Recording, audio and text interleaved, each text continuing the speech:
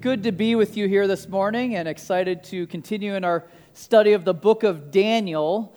If you have your Bibles with you, you can start turning there now. We're in chapter 3 this morning. And as Chad mentioned earlier in our time of worship, we can't help but notice the moral decline in our culture. It seems like day after day more is being exposed to really everywhere we look, from political corruption to extramarital affairs, sex trafficking, school shootings, blatant racism, drugs legalized, marriage redefined, and even selling baby parts. Don't have to look far to see that we're headed in a dark direction as a culture, and really, the further our culture goes in this direction, there's more and more crossroads that we come to as followers of Christ, that we come to the conclusion that we can't participate. There has to be a line drawn. There has to be a stand that is made. But God doesn't call us to hide or fight, but He does call us or invites us to stand. So my question for us this morning is, what stands is He calling you to make? What is He tugging on your heart? What is He pushing and prodding of where I can't participate any longer in the culture? Although there's the temptation to keep going as usual and continuing in our cush lives, it's easy to go with the norm. Like the picture I think of what's happening in our culture is the same as the picture, this is the most random connection ever, you ready for this? The picture of how you boil a bullfrog. Of course, you've all wondered this, how you do boil a bullfrog. Basically, the explanation of how it works effectively, in case this was on your Sunday afternoon menu, is you do not put a bullfrog into a boiling pan of water, because why? It would immediately hop up, it would get out of there. That's similar in our culture. The effective way to boil a bullfrog is to put them in cool or even lukewarm water to start with and gradually raise the temperature, not knowing they'll actually, to their death, stay in that boiling water. Think about that picture, as dark as it may be. That's a little bit of what's happening in our world. As the temperature rises, we have a choice whether we just get comfortable in the hot tub or whether we take a stand. Let me pray for us as we dive in. Dear Lord, we thank you so much for this time to be together, and this picture that we're going to see in the story of Daniel as the temperature rose. These men of faith chose to dig in their heels and to not bend a knee. I pray that would happen here this morning, that there would be resolve that would happen in our minds and our hearts, that we would conclude we're not going to participate in the decline. We're not going to fight against it. It's us for them, not us versus them, the world around us. But we're going to make choices and resolves to stand. Pray that you'd help us in that. We recognize we can only do that in your power. We ask that you'd speak to us through your word as only you can do. In Jesus Christ's name we pray. Amen. Well, we don't know exactly when chapter 3 was written in relation to chapter 2, but we do know that the temperature in Babylon is definitely getting hotter. We're going to see here in verse 1 of chapter 3, one of the ways that it's getting hotter is that pride is running rampant. King Nebuchadnezzar, I'm going to refer to him as King Neb as we started last week since he's not here to kill me, made an image of gold whose height was 60 cubits and its breadth was 6 cubits. He set it up in the plain of Dura in the province of Babylon. Then King Neb sent to gather the satraps, the prefects, the governors, the counselors, the treasurers, the justice, the magistrates, and all the officials, large government, of the provinces to come to the dedication of the image that King Neb had set up. Then the satraps, the prefects, the governors, the counselors, the treasurers, the justice, the magistrates, and all the officials, glad we covered that twice, of the province gathered for the dedication of the image that King Neb had set up, and they stood before the image that Neb had set up, and the herald proclaimed aloud, "You are commanded, O peoples, nations, and languages, that when you hear the sound of the horn, pipe, lyre, trigon, harp, bagpipe, and every kind of music, you are to fall down and worship the golden image that King Neb has set up. Whoever does not fall down and worship shall immediately be cast into a burning, fiery furnace. Therefore, as soon as all the peoples heard the sound of the horn, the pipe, glad we're covering this again too, pipe, lyre, trigon, harp, bagpipe, and every kind of music, all the peoples, nations, and languages fell down and worshiped the golden image that King Neb had set up. First thing I observe, and it seems pretty obvious, is the pride of King Neb. You see, the truth is, independent of accountability in our life, positions of authority can take you to some pretty dark places of pride. And clearly, Neb has arrived. He's elevating what it says, a 60 cubit and it's 6 cubits breadth, or width, if you will. Basically, this in today's language would be a 90-foot tall statue of gold, about 9 feet wide, so kind of a pillar-like shape. It's interesting that it's in gold. We don't know if it's solid gold or gold-plated. Either way, to me, I find it fascinating that for thousands of years we've elevated gold as the thing of extravagance. I was at someone's house getting a tour in Chicago, a mansion, some might say. He was the owner of a chocolate company, so obviously a demand. But walking around, it was interesting how many different spots in his house had gold pillars. So the awkward piece was then going and seeing his room that he was showing us, and it also had gold pillars and gold sheets. I was like, who does that? I'm pretty confident King Neb had some gold sheets. But either way, here, this extravagance was evidence of an ego. We're not exactly sure what the statue was. Some believe the most logical, it would have been a statue of himself. I actually leaned towards another proposal that I thought was fascinating. I was reading about this week that if you remember the dream that King Neb had, what part of the statue was gold in that dream? It was just the head, pointing to the fact that his kingdom was limited. It was for only a period of time. This was maybe an opposing act to that prophecy, saying, no, my kingdom's going to last forever. We don't know for sure. Either way, the point being, it was definitely an act of the ego, right? Commanding that all the people of his kingdom bend a knee, bow before this statue that he created. So looking at the description there, and the herald proclaimed aloud. You imagine this, they're all gathered on this huge plain, which would have been outside of present-day Baghdad. This huge plain, they've got the statue, and they've got all the leaders gathered together, and you got this guy heralding. I don't know if they rigged up some kind of microphone system, but I kind of picture from the character from the Lord of the Rings, or do you remember this guy Gollum? That voice, like my precious. And I'm just picturing that, and he's saying, my precious, you are commanded, O peoples. We won't go there. But who calls people O peoples? But anyway, he commands, and it's not a joke. The command that he has a consequence if there's not obedience. What's the consequence? You're thrown into a fiery furnace. I don't know if any of you have any fears. My fear is tight spaces, but fiery furnace would make the list for sure of this idea of a miserable way to die, right? I had a volunteer in one of the churches that I was working at that I was just making small talk with him, and he was telling me about his career and what he was doing. He was in school and taking some classes, but he said, on the side, what I'm doing is I'm working at a pet crematory. I was like, well, that's got to be the worst possible job ever. And then he asked me one of the most bizarre questions you could be asked by somebody working at a crematorium. He said, do you want to come and see? I was like, absolutely. And so we set up a time. I went over and met him. I think we had lunch first. But then went into the crematory, and he's like, hey, you want to see the furnace where they actually burn the animals? Isn't this morbid in church? Sorry. And so he said, there's a little peephole you can look through, and you see rows and rows.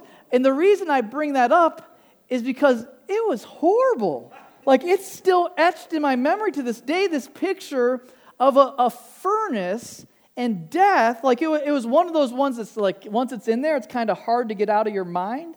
Thinking this death that's on the line here, this threat that the king is making is a pretty legit one to be feared by the audience. And this was a problem, especially for the Jewish exiles. Let me explain why. In the second commandment in Exodus 20, this is what it says from the Lord God himself: "You shall not make for yourself a carved image or any likeness of anything that is in heaven above, or that is in the earth beneath, or that is in the water under the earth." Listen to these words. "You shall not bow down to them or serve them, for I, the Lord your God, am a jealous God."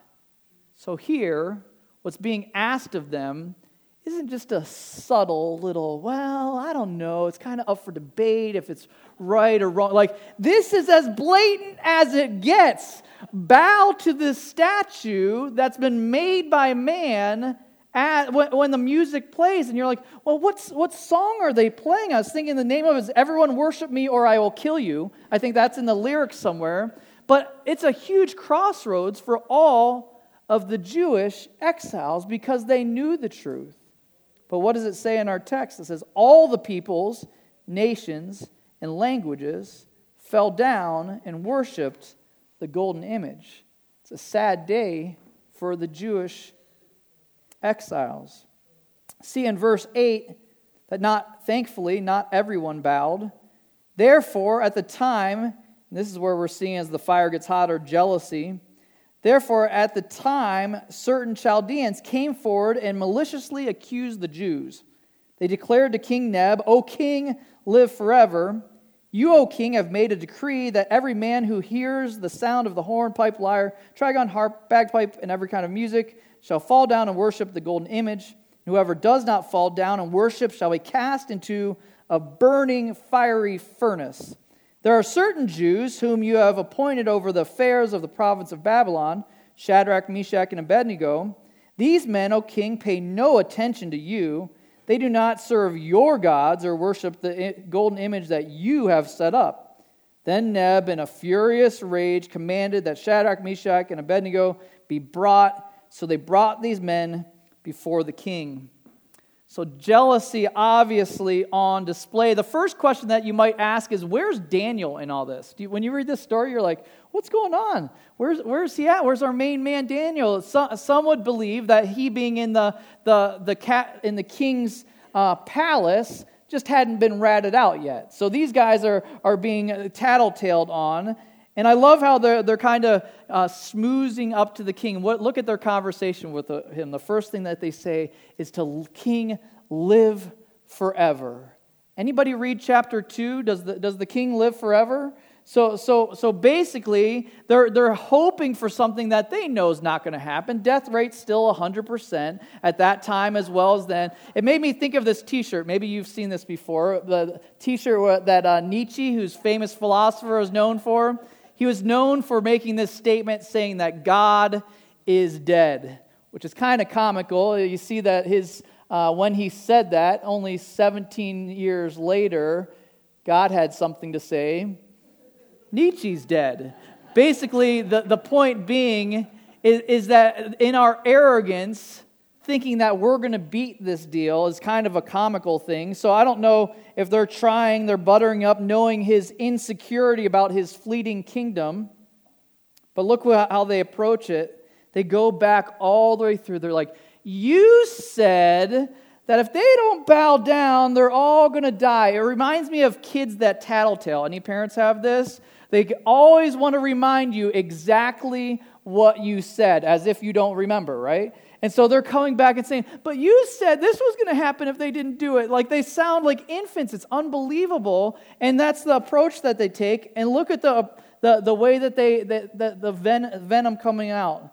Certain Jews, then the accusations start. They pay no attention to you. In other words, they don't care about what you say. They won't serve your gods or bow to the image you put up. All of these appeals to what?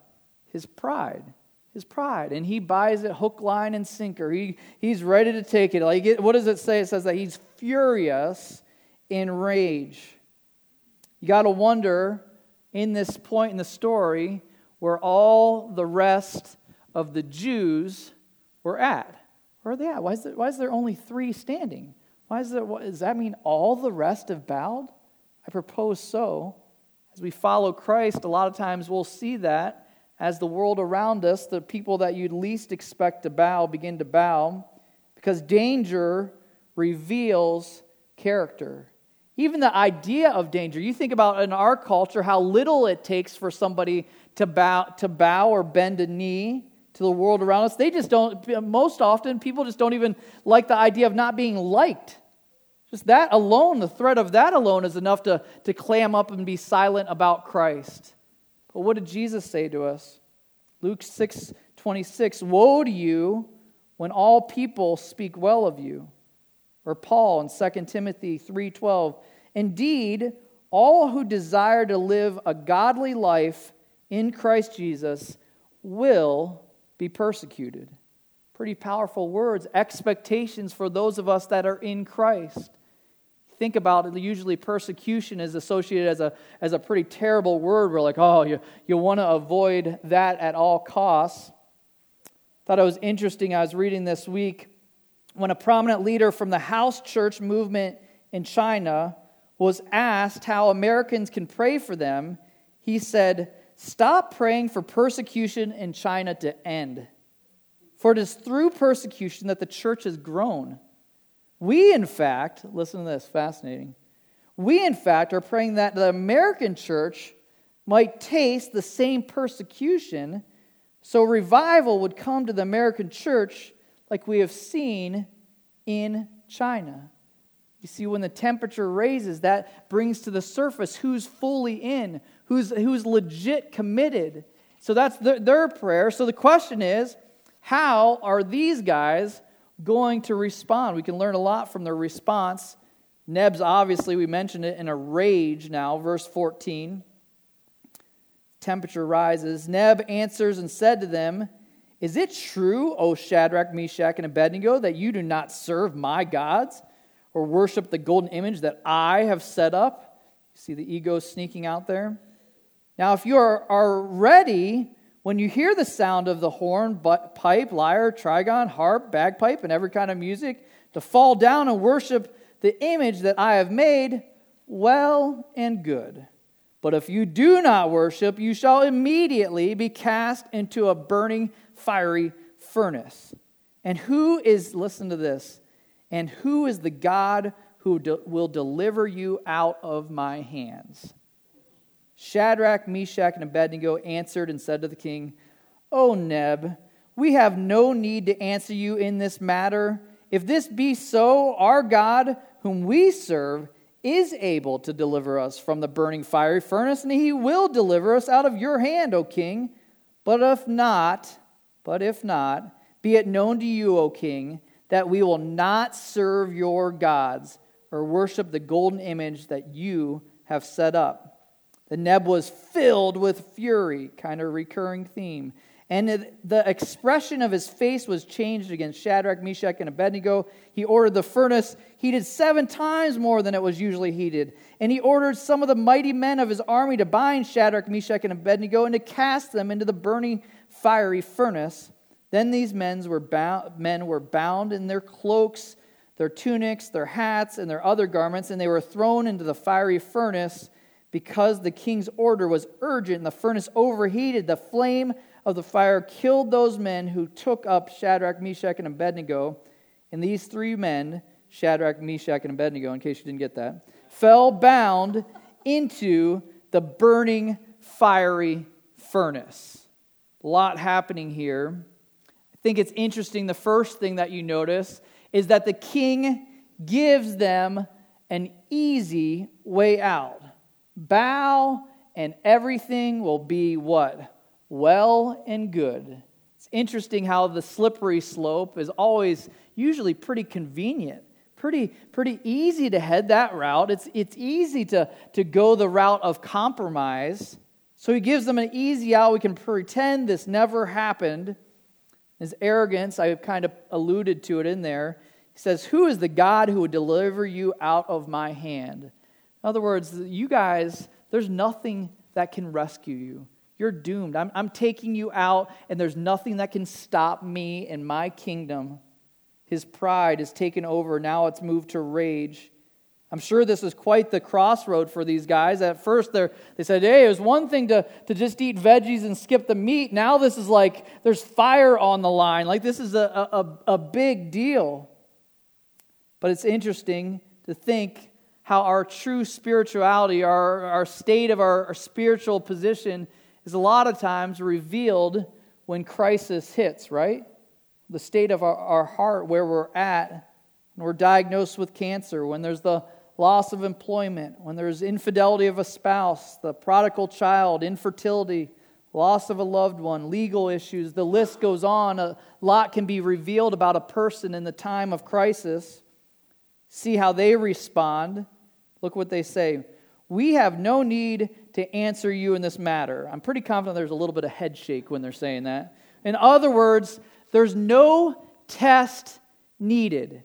We don't have to wait till the next tune comes on the radio. We don't have to play the song one more time because the response is going to be exactly the same. We're not bending a knee. Pretty powerful there. They had already resolved. It doesn't matter what the consequence is. We're not budging. We're not changing our heart on this.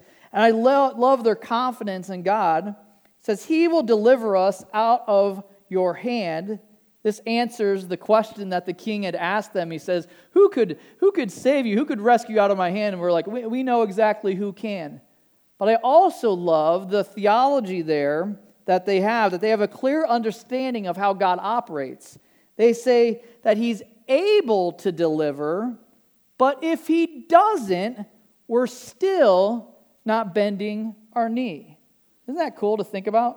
They understood how God works. God is able, listen to this, but not obligated. He's able, but not obligated. Just because He can doesn't mean He must. The question is, am I willing to submit to His will regardless? Regardless.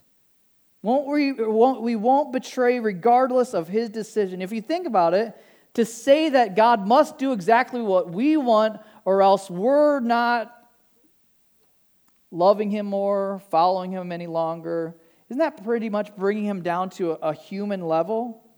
It's fine, it's better, it's more healthy to get to the point where you're saying, you know what, I trust in His sovereignty and His will, and maybe, just maybe, He knows what's best. You ever consider that in your circumstance?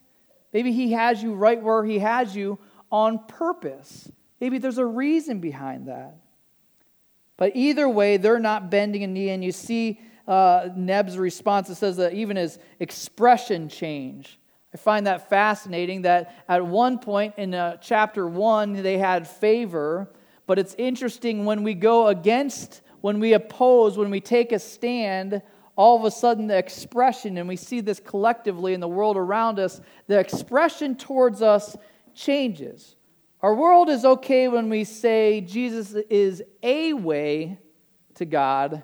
They don't really like the idea when we say Jesus is the way to God. You see, the world is fine until there's the collision of worldviews. They're content with us kind of doing our own thing, but all of a sudden the expression changes with the exclusivity of the gospel. But here, his expression changes. He's filled with fury. What does he do?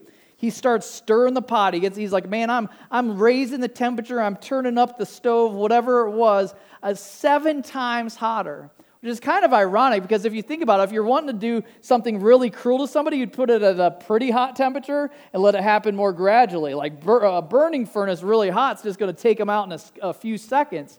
I thought of that myself. But if you think about it, that wasn't the most cruel thing, but he's in this rage. Because why? Because they won't do what he wants. Why won't you do what I'm telling you? So what does it say happens? It says that they throw him in the fiery furnace.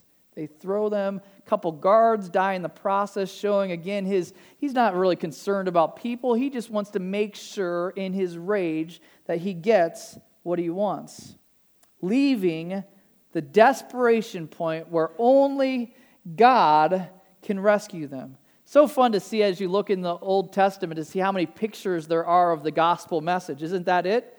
They're at this place where they're helpless. They can't do anything. They're headed to a fiery furnace. Does that sound familiar to the gospel?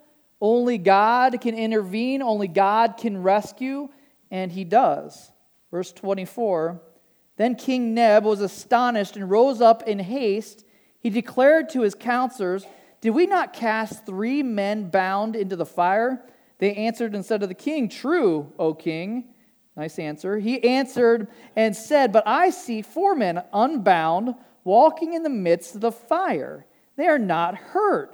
And the appearance of the 4th is like a son of the gods. Interesting. Then Neb came near to the door of the burning fiery furnace. He declared to Shadrach, Meshach, and Abednego, servants of the Most High, come out and come here. Then Shadrach, Meshach, and Abednego, in other words, you 3 come out, whoever the other is, you stick around. Then Shadrach, Meshach, and Abednego came out of the fire, and the satraps and the prefects and the governors and the king's counselors gathered together and saw that the fire had not had any power over their bodies of those men. The hair of their heads was not singed, their cloaks were not harmed, and no smell of fire had come upon them. Pretty dramatic play out of this story. You imagine the horror of this. I was thinking about this. Wouldn't you, if you're Shadrach, Meshach, and Abednego, saying, hey, isn't there a better way out of this? Like, couldn't you have like some angels swoop down and take us out of the palace? Like, why did they, guys that were about to be rescued, have to go through such a traumatic experience? A lot of us today still ask that same question. Why do we have to stay in the furnace? Couldn't God take us out? Couldn't he? We're going to be rescued. Why couldn't he bail us out a little bit earlier? You imagine the horror of their experience. Few reasons I would propose.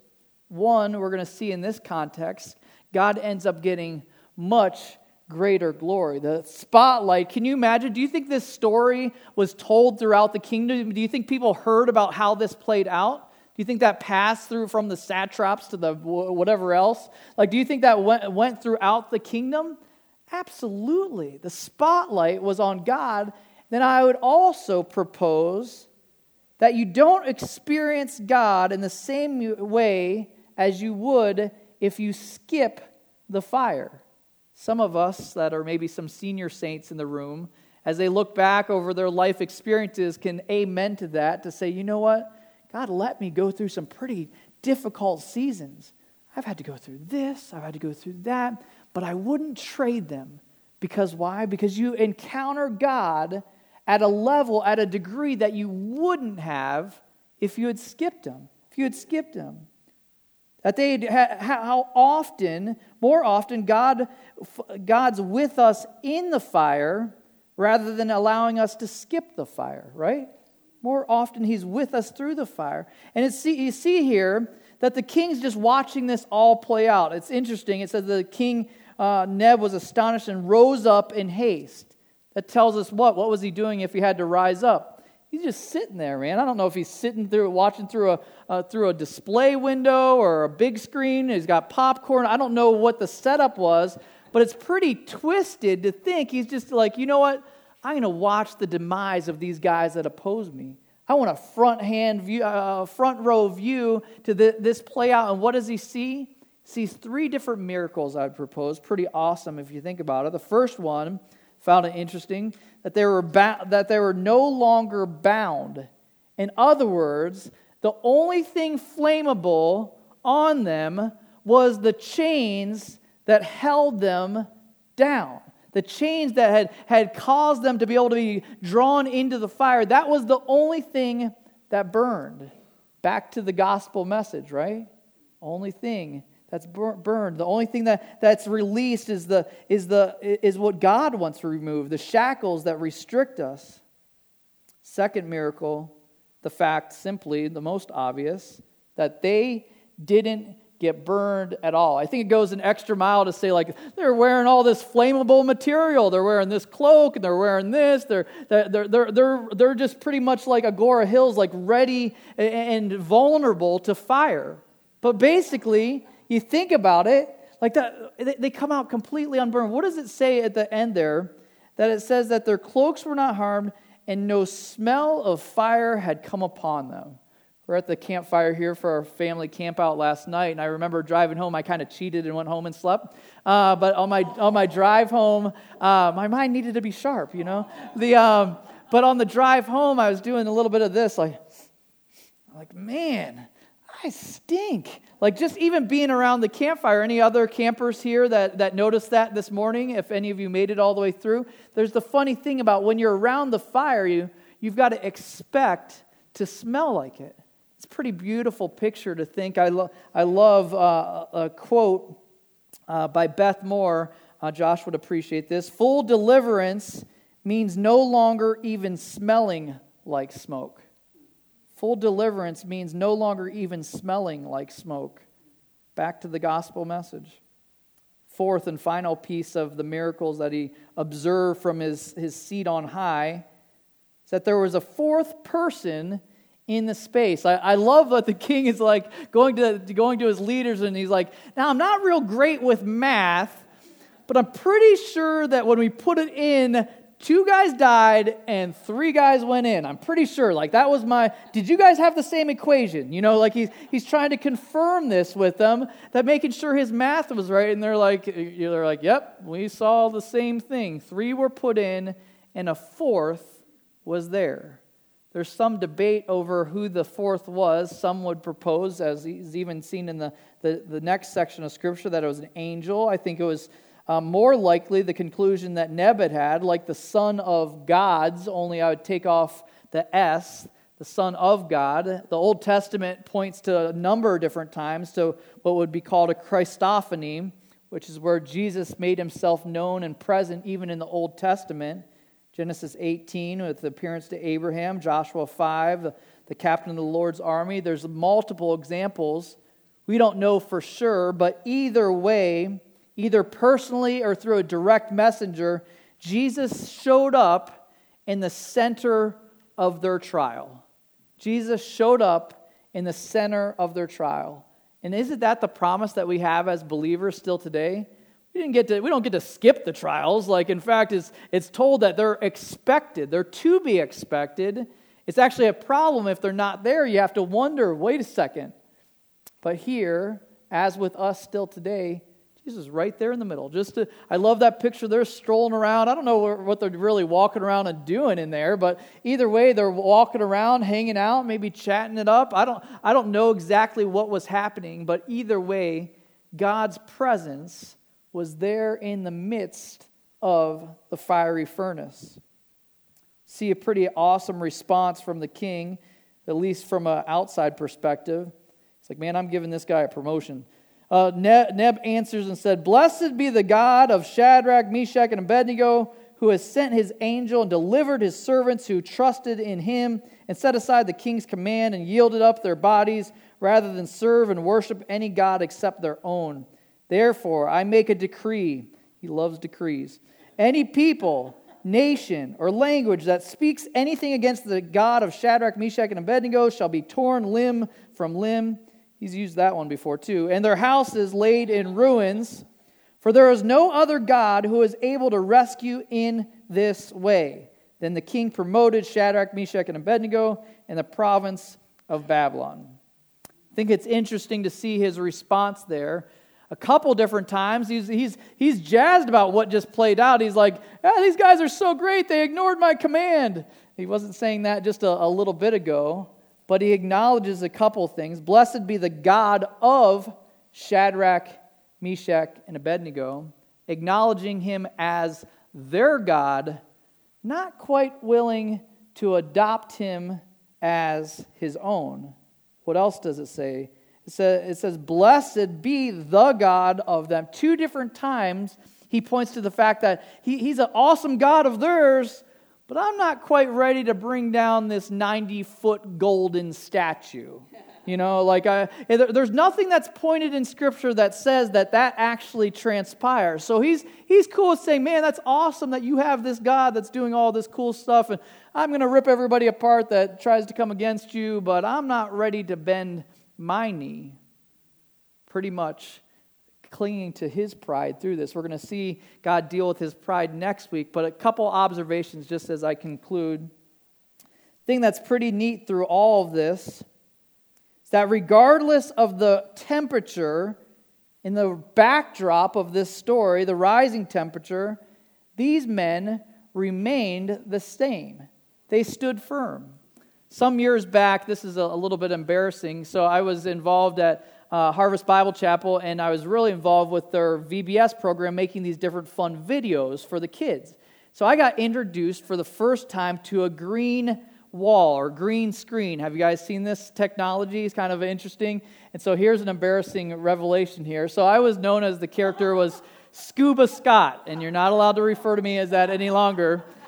And it was fun because they took the picture, that's creepy me in the corner there, and they took the picture and then they played with all these different backdrops that kept changing. I'm in the middle of the ocean. I'm in space. We looked at all these possibilities of this ever-changing backdrop. But the fun thing is you always had Scuba Scott there. It was unchanged. And I was thinking about that as it relates to this, and maybe it's a loose connection. Definitely a loose connection. As the backdrop of our culture is constantly changing. Temperatures rising. The decline is left and right.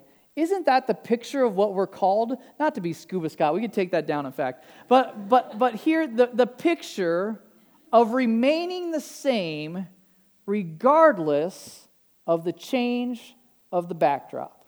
Remaining the same. That's what happened with these guys. They had been brought into an entirely different kingdom. They're taken from everything that they know. Even as children, they're moved. And what happened? They're like, you know what? Even though the backdrop has changed, we're still not bending a knee. We're still not changing. We're not faltering. And I'm guessing that resolve, what do you guys think? Here's interpretation by voting. I'm guessing that resolve didn't transpire in the moment. I'm guessing that resolve didn't transpire in the moment. You see, the truth is, I'm confident that they'd made up their mind prior to that. When the question has already been answered, we simply act on it. When the question has already been answered, when they've already decided, hey, I'm not bending a knee, then it doesn't matter what comes. You're like, hey, it doesn't make a difference. I just have to act on the decision that's already been made. For us as a church, I think it would be a healthy habit for us to ask that question on occasion. Have I come to that resolve? Have I made it? We have a statement here that I pieced together there on the conclusion. By his power, I'll stand for Jesus no matter what. Has that resolve been made in your mind? By his power, I'll stand for Jesus Christ no matter what. I think it's a healthy exercise for us to come to that resolve, to say, you know what, regardless of the changing backdrop, whatever happens, I'm going to stand. I'm going to invite Chad to come up with one last song. But as he's doing that, I'd like us to reflect just on those words. Is that a statement we're ready to make? Is that a statement we're willing to make? I won't bend a knee. I won't change. I won't falter. I'm standing firm, because I would propose there's a strong chance that we're going to see an amplified opportunity to stand firm in our lifetime. Anybody else think that's probably going to happen? I'm thinking so. Let me pray for us. God, I thank you for this beautiful picture thousands of years ago of a declining culture and your followers standing firm and you responding as only you do. When we stand for you, it seems to be a reoccurring theme in Scripture that you stand for us. Thank you for that picture. I thank you that you are present in that trial, that you're right there in the furnace with them. We praise you, God. We pray that you'd give us the strength. We acknowledge that we can't do any of this on our own. It's not because we mustered up more might or strength. It's through the power of your Holy Spirit working inside of us. that we're able to stay firm as the backdrop changes. Thank you, God, for your grace, for your patience in us. In Jesus Christ's name I pray. Amen. We lift the cross high. It's an awesome lyrics of that song, and that's really the picture that we're praying towards. Is that resolve? Is like, man, I'm not going to the left. I don't care how he responds. I don't care what happens here. I'm staying constant with a changing backdrop. Amen. Do that in God's power. Have a wonderful week.